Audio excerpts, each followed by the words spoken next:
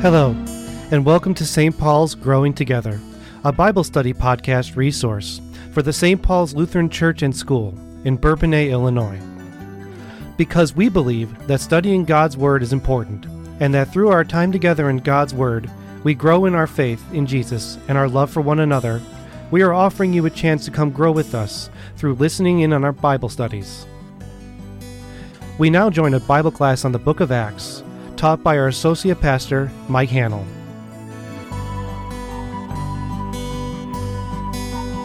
All right, we're gonna kick things off here. We got a lot of stuff. We're in a section of Acts where there's just a lot going on in all of the sections, and it's really difficult to kind of. Before, I like to get kind of whole stories or segments, but what we're getting into is Saul, his first missionary journey with Barnabas, and it goes on for quite a little bit. It's going to be in chapter 13. That's where it begins, but then it goes through all of chapter 13 and 14, and then 15. So the missionary journey is 13 and 14, and then 15 is kind of an issue that becomes important again after the missionary journey, which is how is the gospel being presented, especially to Gentiles. Like I said, we kind of already solved this problem, we thought, with Peter and Cornelius, and he went back to Jerusalem, and it seemed like once they heard from Peter and understood that everybody was okay with this, but it seems that especially after Paul and Barnabas' missionary journey, and Barnabas and Paul being very explicit on what they're doing, that they are, yes, going to Jews first with the gospel, but then making no apologies about it. They're going to the Gentiles with the gospel, and the message is the same. I mean, they may talk about it in slightly different language, but the fact that the message is still that Jesus is our salvation and that we are saved by faith in him, as opposed to the message being that to Jews, but to Gentiles, okay, first you need to become a Jew, and then here's the hope and here's the promise that we have. That's not what Paul does. He brings the same message of salvation by grace through faith to both Jew and Gentile, and there's conflict with this, especially from the Jews. And so they're going to go back to Jerusalem in Acts 15 and talk about this and try to solve it once and for all. So because we're still kind of gearing up to the missionary journey, we're doing a little bit of work in chapter 12 that we didn't get to last time. I didn't feel that I could cover the entire missionary journey in one class, which would have been a nice segment, just because there's so much going on. So we'll at least cover chapter 12, and we may get a little bit of 13 today, depending on how things go. But at the end of the class last time, I had this handout. I'm sorry I didn't bring the same handout with me this time, even though it's in my office. It's that on the Herodians, just to kind of catch up a little bit, because we're in that time of the year where Herods keep popping up. In our gospel reading in church today, we hear about John the Baptist being in prison and sending his disciples to Jesus. And this is when John the Baptist is imprisoned by Herod Antipas. Okay? And then we also, as we're coming to Jesus' birth, just after Christmas is when a reading in the church comes up of the Magi coming, and they come to Herod, which is Herod the Great, Herod Antipas's father. And Herod the Great is kind of the megalomaniac that wants to kill all of the infants in order to kill this king that the Magi have said is born in Bethlehem. And then in our section here, Acts 12, verse 1, about that time, Herod the king laid violent hands on some who belonged to the church. That now is Herod Agrippa. This is the nephew of Herod Antipas, the grandson of Herod the Great. And the interesting thing about all of this is that these are all, I think we would say, very powerful men. They ruled lands, a lot of territory, a lot of people. They had a lot of power. It's true that they were under the auspices of the Roman government, so they were not completely of their own authority. They had to answer to a higher authority. They were given authority by the Roman Senate. So as much as they might praise themselves as kings, that's not really true. They were far enough away from Rome that, they don't have the Roman government sort of leaning over them all the time. And so they do have some flexibility. But as somebody serving on behalf of the Roman government, you could always, at any time, lose that office. They could take that office away from you. And once you have lost that office, you could also be prosecuted. So if you were incredibly unjust, or, you fleeced the people illegally, you embezzled some money, you might have to answer after that. So like I said, there is some checks and balances, but it's also true that they were quite a distance away, and who would be coming against them? Well, it would be probably the Jews. That's predominantly the people that they ruled. And for a Jew to win that kind of a case with the Roman government, when by and large the Roman government and Jews didn't always get along, there's a episode where the Caesar Claudius, he expels all of the Jews from Rome. He had enough of them. There's going to be other instances, later, especially of Nero. And he persecutes Christians, also persecuting Jews. Again, at that point in time, if you're not into the faith, what's the difference between a Jew and a Christian? They both worship one God, which we, a polytheistic nation, people, culture, recognize as foolishness. They're a people that we don't understand. So that's the Herod that we're talking about here. They have this power and authority, but there's some kind of, rule of law. They're not just out on their own, but sometimes they do things that are rather questionable. So what's the rather questionable thing that happens here? Herod the king, he lays violent hands on some who belonged to the church. Again, specifically, it seems targeting not Jews, but the church. These first disciples of Jesus, which shows that they're a distinct group, they're identifiable, they're numerous. This is kind of going back to what Saul did. There's persecution. We talked about how there was peace for a while after Saul is converted, that there was peace and the gospel sort of went out pretty freely. And now we're back to a time of persecution, this time done by the head of the government. And it's pretty serious. It says in verse 2, he killed James, the brother of John, with the sword. So this is James, the son of Zebedee, James and John, two brothers.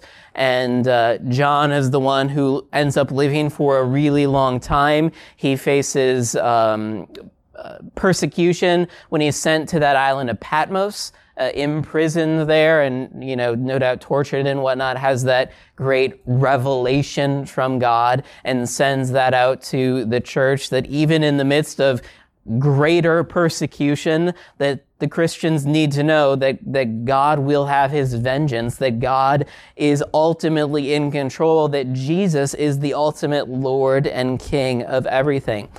That John, his brother James. You might also remember an episode when Jesus is coming kind of to the end of his ministry, and the brothers James and John come to Jesus, and they're like, can I sit at your left or your right? Can we be kind of your close second in command? Can we be those? And Jesus talks about, it's not mine to give. And can you drink the cup that I'm going to drink and be baptized with the baptism that I'm going to be baptized? And they're like, oh yeah, sure, we can do that. Again, not really knowing entirely what they're saying. And Jesus says, yeah, you're right, you will. But again, to talk about who's at my right or left, that's not something that we're doing right now. Well, here, James drinks that cup. He is baptized with that baptism. He undergoes the same kind of persecution that Jesus himself experienced at the hand of a Herod. It's a different Herod this time, but still the same thing. In verse 2, when it says he killed James, the brother of John, with a sword, we're probably not to think that Herod's just walking around with a sword like, killing people, but he had the power and authority to sentence him to death, and he did it in the same way that John the Baptist was beheaded. It's not literally that Herod Antipas went down to the chamber and beheaded him, but he issued the command, and so he's ultimately the one that made this happen. Now, again, this isn't necessarily a power that the Herod should have, especially when it probably wasn't done in a legal fashion. There is a penalty, a death penalty. When Pontius Pilate was in charge, he had to be the one to approve it, right? The local leaders couldn't just do this. Well, here, we don't hear about a governor, Pontius Pilate. He seems to be out of the picture now. We don't have a totally complete picture of all of the Roman heads of government in this area, but there are times in Judea when there was a governor, times when there was not a governor, and here it probably is one of the times when there wasn't. So could Herod legally have done this if there was a trial, even if it was a sham of a trial? Yeah, probably. So it is technically within his authority. We could question whether it was done properly. It probably wasn't, but that's on the books. The question is, why now? Where did this person, there was peace, right? Why does Herod Agrippa all of a sudden turn to going after the church and killing James? And we're going to talk next about after James, he's going to go after Peter. So where do you think this comes from? Why peace and now persecution again? Any thoughts, theories? Luke doesn't specifically tell us, so we can do a little bit of conjecture. They became a threat? Yeah, I think that's implicit in the story so far. That as the growth of Christianity happens, some of the synagogues, they might be depopulating, or a whole synagogue might be converting into a Christian center, even though we know that Christians, they sort of met wherever. They would meet in people's homes. They didn't necessarily have to meet in a synagogue, but if that was their practice, yeah. And as they're converting, maybe, you know how money speaks. Maybe there are fewer people to support the Jewish worship, whether it's a synagogue or money that's going to Jerusalem itself, and that increases tensions. And people are saying, well, what can we do? Well, everything was better before these Christians came along, and so, yeah, I think growth of Christianity is one of the major drivers. Persecuting Christians.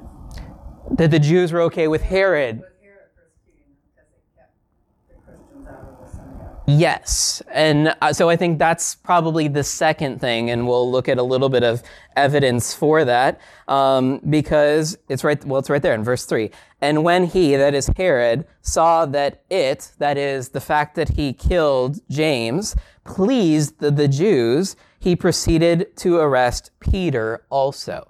Remember Herod's kind of unique situation. He's the king of the Jews, but he himself is not really Jewish. Kind of, half-blood. He comes from the people of Edom, Jacob and Esau. Remember, they split apart, but basically throughout the history, there's a lot of rivalry and contention. It's not that the Edomites did not believe in the one God and worship him. It's just that there was always this tension and conflict. They could have been as faithful or unfaithful as the people of Judah and Israel themselves were. We know throughout their history, they didn't always worship the one true God. They turned aside to idolatry. But the Herods always seem to kind of be aware that they have to kind of prove themselves or ingratiate themselves among the Jews. Herod the Great, Grandpa, did it by putting up that grand facade on the temple in Jerusalem. Again, yes, he had to tax the people in order to do it, but even Jesus' own disciples, as they were walking in the temple area on Holy Week, couldn't help but say, wow, this place is so awesome. Like, it is beautiful, it is grand, it is majestic. Well, Herod the Great is the one that made that happen. And so the people, yeah, they don't really like Herod, but they're able to put up with some of that. And Herod Agrippa here is, I think, dealing with the same thing. He realizes that his power is not from Christians, it's from Jews. He's king of the Jews, not king of the Christians. And so he's willing to hurt the Christians because the Jews really like that. That gained favor for him. So there could have been a political move there as well. What that tells us, though, is Herod, for all his power and strength and might, he's actually in a pretty weak position, right? This is somebody who's afraid does. They do this out of fear. They're trying to consolidate their power. They're trying to shore it up. And he realizes that the tide is kind of changing here. So what can I do to make sure that my rule is powerful, that things stay under control? Again, there's always this problem of if there's fighting among the Jews because of the Christians, and it doesn't seem like Herod is keeping peace in the land, he's not going to stay in power for very long, because the Romans aren't going to mess around. They want peace in their empire. And so if Herod can't keep the peace, they'll find somebody else to keep the peace. So the powers of this world, here you might read it and say, wow, they're so powerful because they're putting to death members of the church. They're killing James, who is a pretty important one, an apostle. They're really powerful. This persecution is not, though, a sign of their power. It's going to be a symptom of their weakness. And as the story goes on here in chapter 12, we find out exactly how weak this Herod is. Okay, so he now is after Peter. That's verse 3. And we find out this was during the days of the unleavened bread. So this is in the early spring, right? This is our time of Easter. Follows kind of the Jewish calendar. And Passover, this is all happening at the same time. But it also, you can't help but be reminded of a trial during the Feast of Unleavened Bread. What does that remind you of? Jesus. Yeah, that Jesus also was, attacked and ultimately killed during this same time period. It could be just that eerie coincidence. It could be that Herod did not usually probably stay in Jerusalem itself. He would have been up in Caesarea on the coast. That was where the Roman capital was. But he would come to Jerusalem for great events such as Passover, to be seen and to, just make sure everything is going accordingly. And it could be here, as all of the people are gathering in Jerusalem, that he kind of sensed what was going on and tried to seize the moment. So it's a coincidence, maybe, that this is all happening during the same time. It could be, though, that he is trying to make a statement. He knows about Jesus. He knows why the Christians are here. And so just like I put to death, well, not he, his uncle put to death or had a hand in putting to death Jesus, let's rub some salt in the wounds, right?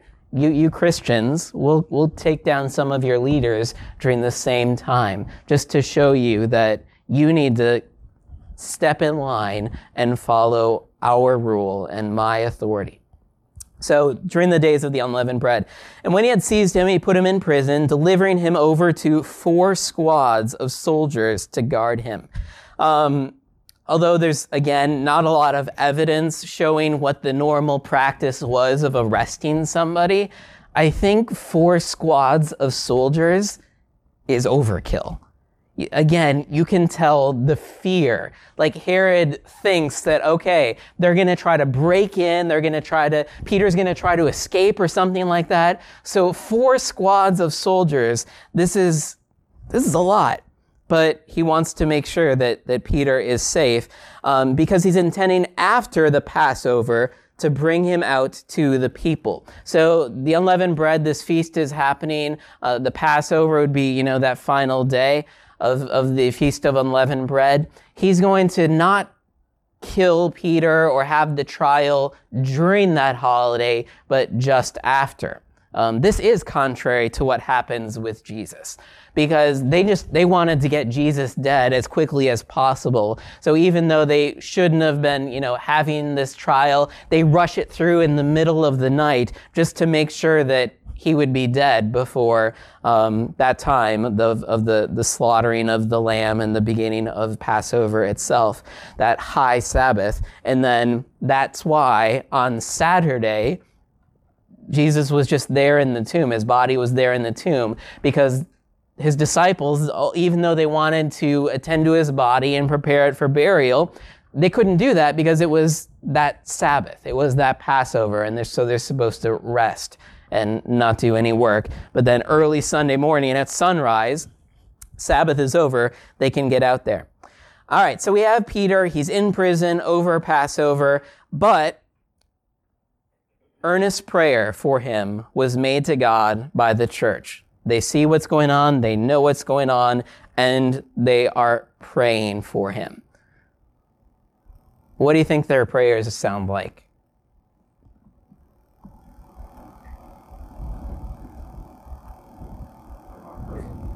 Get him out of prison, break him out, rescue him, yep.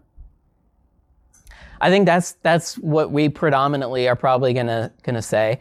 I also am thinking though of, how much are these Christians learning?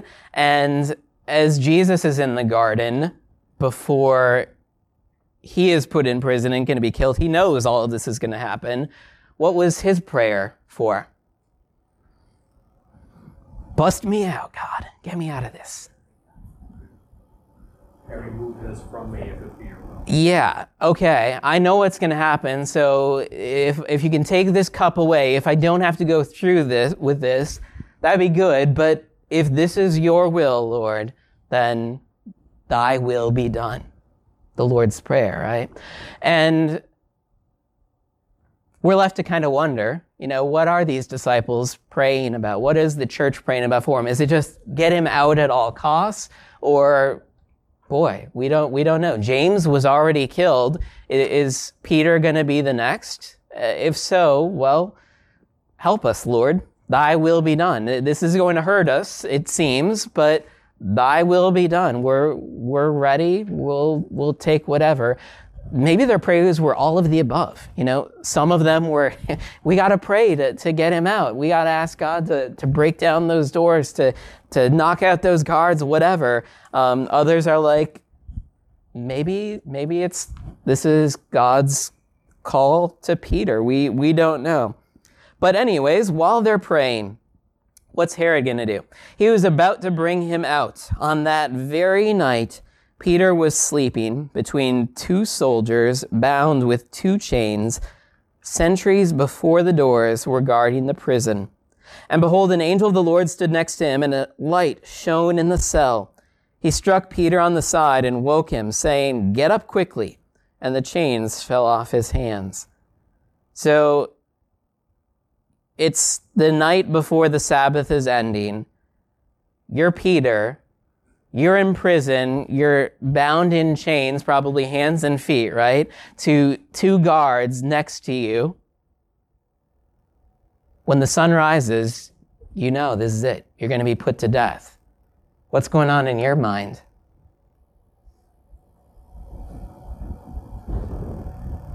The only thing, you'd think you would be worried, but it said he was sleeping. Yeah. You'd be shaking. You'd be sick to your stomach. You'd be afraid. Our good man Peter here is sound asleep like a baby. It's comical because an angel appears in his cell. A light shone. It's like turning the light on in the room. Didn't say if the angel said anything, but I kind of, Peter, get up. And it says he strikes him on the arm, right? He's hitting him on the arm, and Peter's like, tomorrow. What? Like, again, I think it's a picture into the heart of faith, right? It's in God's hands. This is kind of the same thing that Stephen was like, right? He isn't running away from those people holding out stones before him. Till the very end, he was simply being a witness, a martyr, a witness of the faith. And Peter, well, now's as good time of any is to take a nap, to get some sleep. It's sundown. What am I going to do? That's amazing, right? Again, you put yourself into that situation. We worry about all sorts of things. Things keep us up at night. And How many have been killed so far? We don't know. They almost must go around thinking, I could be next. Yeah, Luke specifically tells us the story of Stephen's martyrdom and notes that James has, but when great persecution arose and people were afraid, it's because other people that we don't hear about were also being killed and dying. He already killed James. You know what's going to happen, but he's sleeping there. And again, that amazing faith. Peter, we go back and forth on him. He has his good qualities, his bad qualities, but here, it's just amazing, and it's a gift from God. That faith that he has to trust in him. So the angel's trying to rouse Peter, get up. And the chains fell off his hands, and the angel says to him, well, put on some clothes, man, come on. It's sort of like when he sees Jesus, and they're out in the lake, he jumps out of the boat. He takes off his outer clothes because you trying to swim with all of your clothes on wouldn't work. And it's one of those just hasty, rash things. But here he's kind of in the midst of half awake, half asleep. But the angel makes sure he's decent. Dress, put on your clothes, put on your sandals. And he did so. Wrap your cloak around you and follow me. Bring your bags. We're not coming back here. And he went out and he followed him. He did not know what was being done by the angel was real, but thought he was seeing a vision. Again, he's in that daze of sleep. It's also possible that before this, there was torture, there was other things that happened that just wore him out physically. And so that could also be contributing. But again, it's like a dream that this is really happening. And then when they had passed the first and the second guard, they came to the iron gate leading into the city. It opened for them of its own accord, and they went out and went along one street, and immediately the angel left him. And now, Peter, you better wake up. No more sleepwalking. And he's like, wow, now I am sure that the Lord has sent his angel and rescued me from the hand of Herod and from all that the Jewish people were expecting. So again, more signs there that Herod might have been the one orchestrating this, but he was receiving a lot of direction from the Jewish leaders, the Pharisees, the Sadducees that we've talked about, the temple authorities while they're in Jerusalem. But now Peter's free. He's awake. He made it past all of those guards who remained asleep, did not know what was going on. And now what's he going to do? He goes to the house of Mary, the mother of John, whose other name was Mark, where many people were gathered together and were praying. Okay, so this particular verse tells us of a person. There's a lot of Marys. It's a very popular name floating around in the Bible. So he tells us which Mary this is. It's Mary, the mother of John, whose other name was Mark. We've heard about this guy once. We're going to hear about him more. He's going to accompany Paul, Saul, and Barnabas on the first missionary journey. There's going to be a little conflict that happens because of him. This is the same person that tradition is given as being the author of the Gospel according to Mark. Okay? So later on in his life, he accompanies Peter. So there's close ties there. And so Mark was not a disciple that was with Jesus all of his life, but he was with Peter and heard Peter, who was that disciple who was with Jesus, tell all of these things. And so again, according to the tradition, Mark writes down the gospel that Peter had been preaching to people. So he becomes famous this way. It's also conjectured that this house that they go to, it seems to be a pretty substantial house, a big house, because we're going to hear about how it has like a courtyard and everything, and the people were gathered there, so it had room for many people. Some people say that this might also be the upper room, the famous upper room, and there's actually maybe two famous upper rooms. There's one that's talked about at the beginning of Acts. So when the Holy Spirit comes on them, it says that the disciples are there in Jerusalem in the upper room. What upper room? No more is really said about it. Well, the only upper room that we've heard about before that is the upper room that was prepared for Jesus to celebrate the Lord's Supper with his disciples.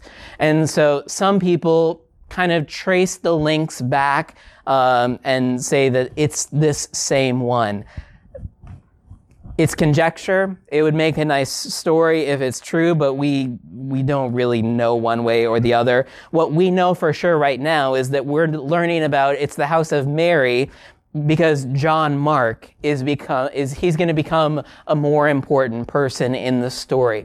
John Mark is a cousin, we learn from the book of Colossians, a cousin of Barnabas.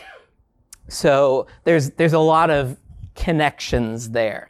But for whatever reason, Peter must have known that Christians would be gathered here. This was a safe house to go to, and it just so happens, whether Peter knew it or not, that they're basically having a prayer vigil there for him. We already heard about the church being in prayer. Here's at least one group of these individuals. And again, it's happening where? In somebody's house.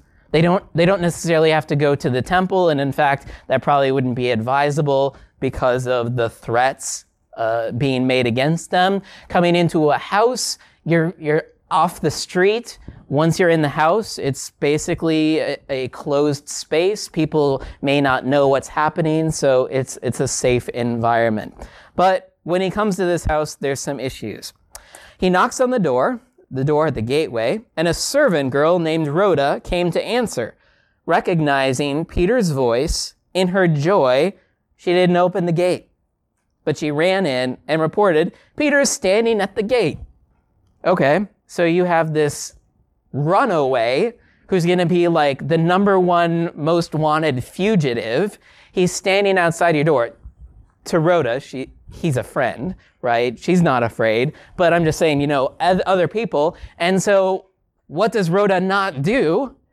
She doesn't open the door and say, "Quick, get in before somebody sees you." She runs back to the people that are gathered in prayer and like, it's Peter. And she's just, if they were praying for Peter's release, you kind of make the argument they didn't really believe that prayer would come true. because they're just so surprised and caught off guard.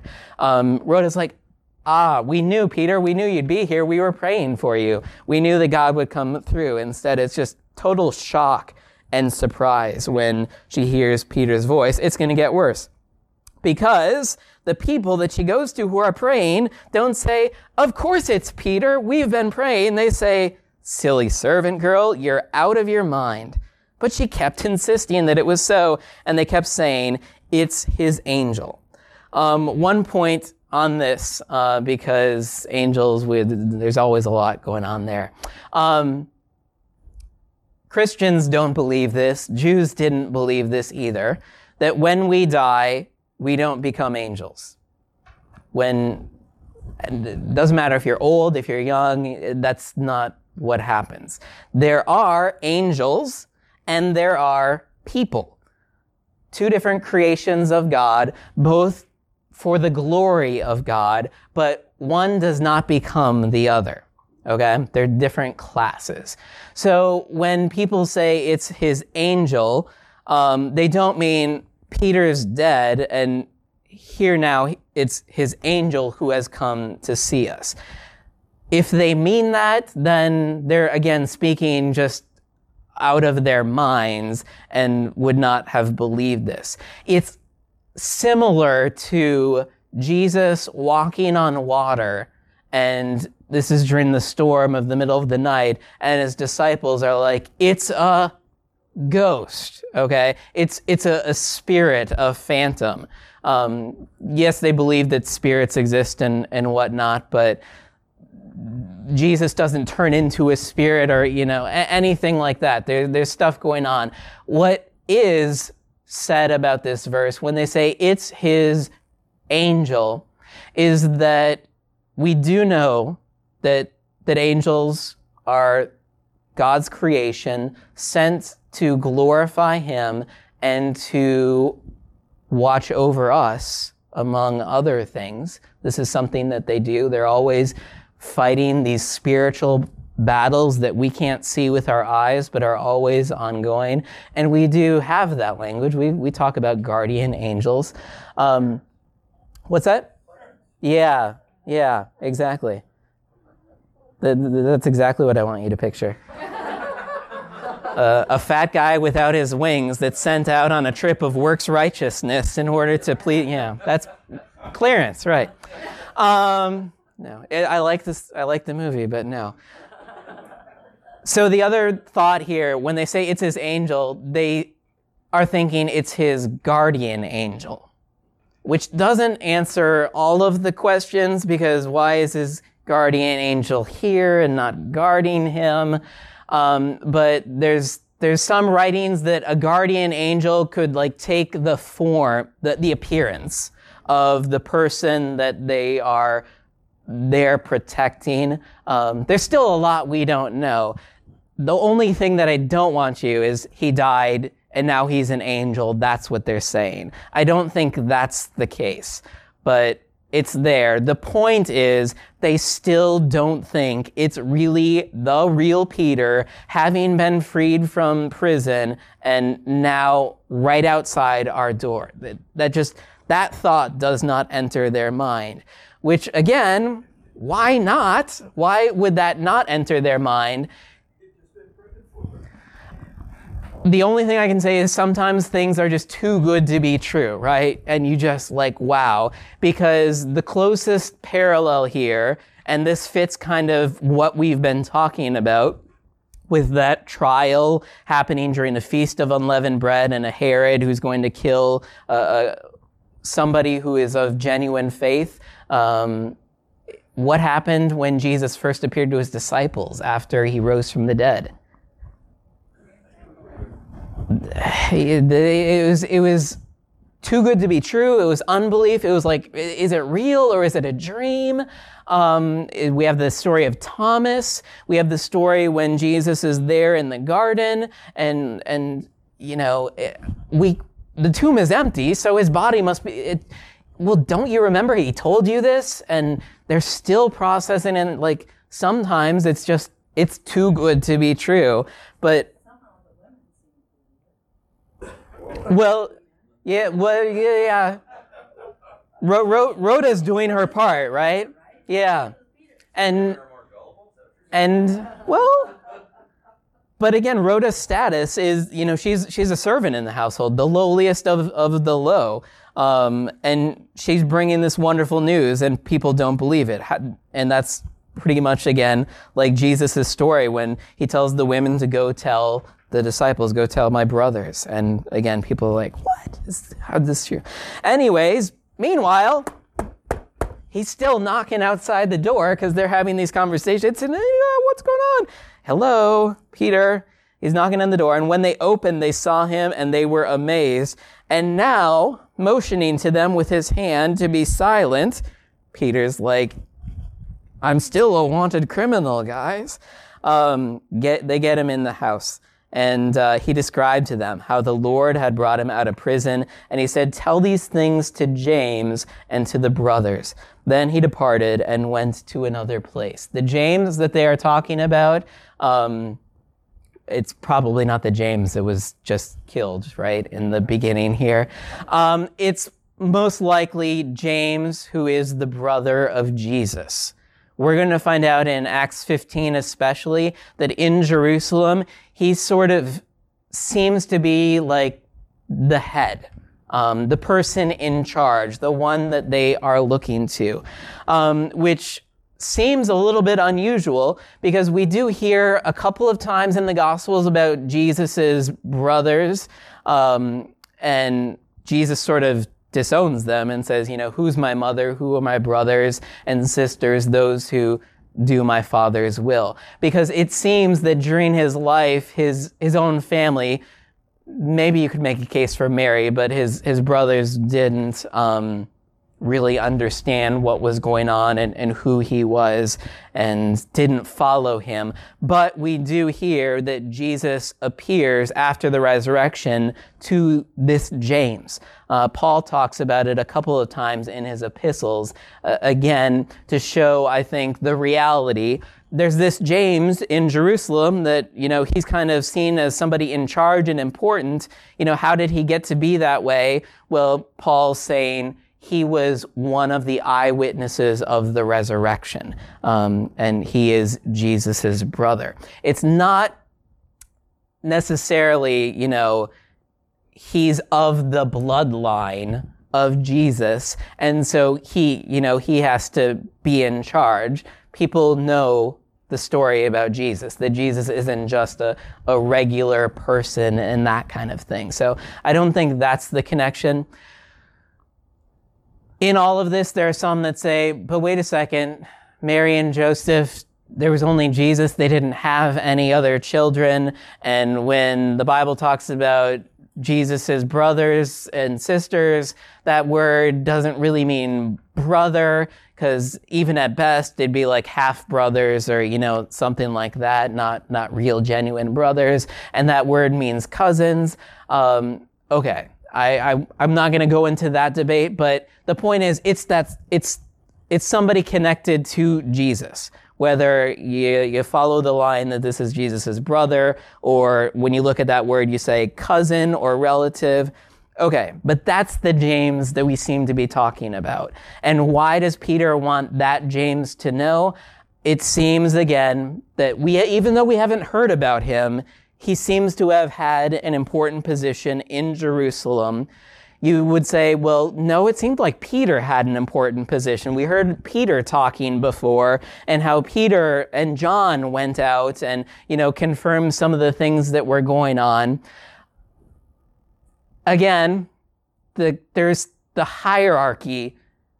It does not seem to be the first thing that the church was trying to do. To figure out a hierarchy and who's in charge. It just sort of seemed natural that sometimes some person took the lead and at other times another person might have taken the lead and this and that. But I think it's safe to say that Peter's role so far has been fairly important, and it appears that he's preparing to go into hiding. And so he wants James to know about this. And so even though we haven't heard about James, it could be that James has been important, but now his role is going to become even more important because Peter's just gonna hang low for a little bit until things blow over. But that's the only reason why it seems James is picked out here. Well, why not tell John? Why not tell Bartholomew or Thomas or any of the others? That at least is one of the explanations going there. When Peter departs and goes to another place, Luke doesn't tell us, is this another place in Jerusalem? Is it a safe house that he knows he won't be found? Did he get out of town? We don't really know. We're going to hear about Peter again in Acts 15. He's back in Jerusalem at that point. Well, at that point in time, the Herod who sought his life is going to be out of the picture probably, according to our timeline. So it was safe for him to come out of hiding. He's gone though. We're not going to hear about him. Okay. Now day comes, morning, and there was no little disturbance among the soldiers over what had become of Peter. And we're going to hear why there was no little disturbance, but a great big one. Because after Herod searched for him and did not find him, he examined the sentries and ordered that they should be put to death. So the guards know their own life is on the line because the one person they were set to watch is no longer around. They don't know at this point what happened. It seems pretty obvious that he's freed, gotten away, and so it's their lives. So blood is shed no matter what, even if it's not Peter's. These soldiers are put to death, which does not seem out of the ordinary, but again, shows you how serious it was to be a soldier, which comes into play sometimes when people talk about Jesus dying on the cross, and there's this idea that he didn't really die. He was just sort of, unconscious and really weak, and the Roman soldiers brought him off the cross, and his disciples took him before a proper examination could happen to make sure that he was really dead. And so Jesus didn't rise from the dead. He was taken care of and never died in all of that. And so that's what went on. Well, when you're a Roman soldier, you're given a job, and your job is to make sure that these criminals die. What's the consequence if you don't make sure your job is going to get done properly? Yeah, it's probably not a minor thing that they're just going to dock you of pay, because the people that they are crucifying are serious, in their eyes, serious criminals, very important people. And if you mess this up, then you're going to be in their place. So when somebody has a job to do that's this serious, they're not going to take it lightly.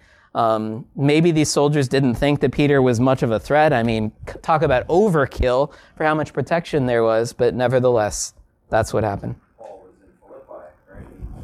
The soldier was going to commit suicide. Mm-hmm.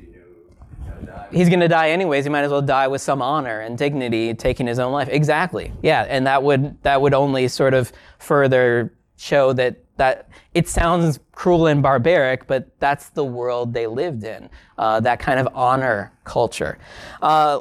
Last little bit. So Herod searched and he couldn't find them, and so he ordered they should be put to death. And then he went down from Judea back to Caesarea and spent time there. Again, he's in Jerusalem over the Passover, the festival, and he's tried to do his best to ingratiate himself among the Jews. In the end, it may not have really worked, and he's like, forget about this. Let me just go back to the beach and hang out with the Romans there. This is too much. And that's what he does. But the last episode of his life is a really gruesome one. Now, Herod was angry with the people of Tyre and Sidon. Completely unrelated thing. Tyre and Sidon I didn't have my map up, but it's along the coast, north of Galilee, northwest of Galilee. These are Phoenician cities of trade, not really Jewish cities, but cities that would have been part of what he controls. And they came to him with one accord, having persuaded Blastus, the king's chamberlain, somebody we don't know anything about other than his name is here. And they asked for peace because their country depended on the king's country for food. Again, remember the story of Agabus.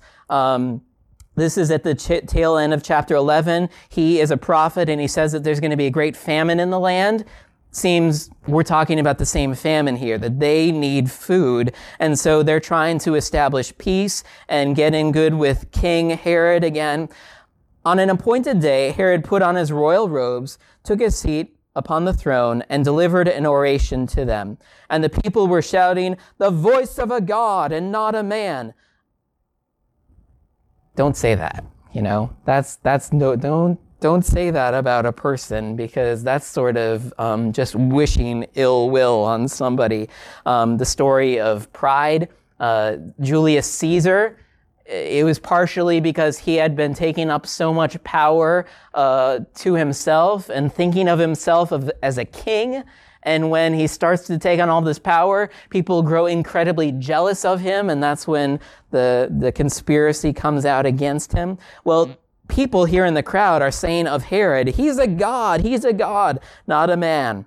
And what Herod should have done properly, sort of like happens occasionally in our stories when people are given too much attention and glory, they're bowed down or prayed to. The people say, don't pray to me. I'm just a person. I'm like you. But it seems Herod's like, this is kind of nice. I just got done with those Jews in Jerusalem, and they're just so bothersome. And here, they're treating me like a god. This is wonderful. So the right thing to do is to deny that praise. It's fawning, right? It's not real. It's not genuine. They're just trying to get in good with the king. The king accepts it, though. Immediately, an angel of the Lord struck him down because he did not give God the glory. And he was eaten by worms and breathed his last.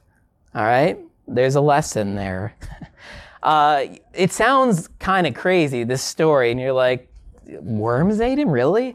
But it's actually corroborated. The Jewish historian Josephus talks about this very thing. It seems that there was a celebration, a gathering for the emperor, Caesar Claudius, and so that was the occasion that everybody had come together, and Josephus said that Herod wore these silvery robes so that when the sun shone on him, it glistened. And, so he's really trying to play this up, his power, his glory, and the people see what's going on and they're praising him. And it talks about then how, this says immediately he was stricken with worms. You're sort of thinking like right on the spot, like worms kind of jump into his body or whatever. He leaves this celebration, and a few days later he dies. And because they're not medical doctors, they don't know exactly what it is, but appendicitis, that sort of thing. People say no, they were on the coast and not cooking foods properly. Like there genuinely could be worms and they get in your intestines and, gross things happen. So Luke and Josephus talk about this from two very different perspectives, but no, it is the same story. Luke just tells us theologically, this is why it happened. This is what went on. And again, compare this to the beginning of chapter 12. It seems like Herod's in all that power and control. He's seeking out whoever he wants to kill, and here he has no power at all. And even when he is proclaimed a god, God shows how powerless he is. Who were the people that were on him? Not Jews. No, people that would have been in Caesarea, the delegates from Tyre and Sidon, just people who are, of his court. Yeah, because this is really how the system worked. Like I said, you never knew from one day to the next whether you would still have power and control. So you always try to be close to whoever's in power, but not too close so that if they're out of power and the next guy comes who hated that guy and they get rid of all of their friends, that you're among those. You got to try to play the field. But these people, clearly, they wanted something from Herod. They wanted food. They wanted to make sure that peace, and so they were, just fawning and giving him flattery and praise. It didn't work. 44 AD. Yeah, we know from Josephus. I have that on the timeline. It happens in different stages. So he was first made king in 37 AD. So he's ruling for, 7 years? But in steps, he's given more and more territory. So by 41, for 3 years, he has all of the territory in Judea. Before that, he was just given a little bit more, a little bit more, a little bit more. Yeah. Were the Jews considered to be the toughest group of people to govern?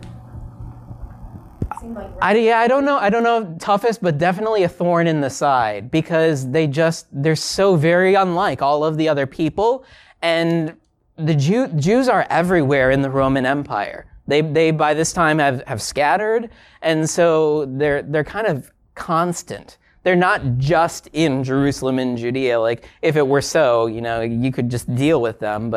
And commerce and travel, just like we're going to hear about Saul, people travel around and they're everywhere.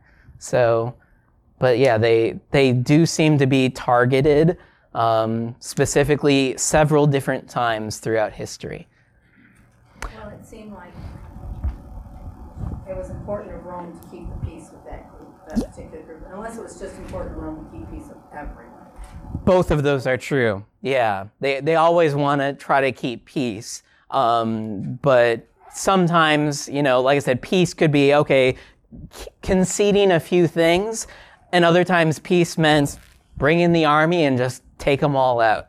And that's eventually where this is leading with the Jews. The Roman army is going to come in there and just destroy everything. But they're given a few decades to try to get in line. All right, we'll stop there. We will do Paul's first missionary journey. We'll see if we can cover it in one swoop next week. Probably not, but whatever. Thank you for listening to this Bible study. If you have questions or comments about something you've heard, let us know by leaving us a comment on our webpage, stpaulslutheran.net, and look for the menu About Us. Our Bible class meets Sunday mornings at 9:50 a.m. at 1780 Career Center Road, Bourbonnais, Illinois, 60914. We'd love to see you there. Come and grow together in Christ with us.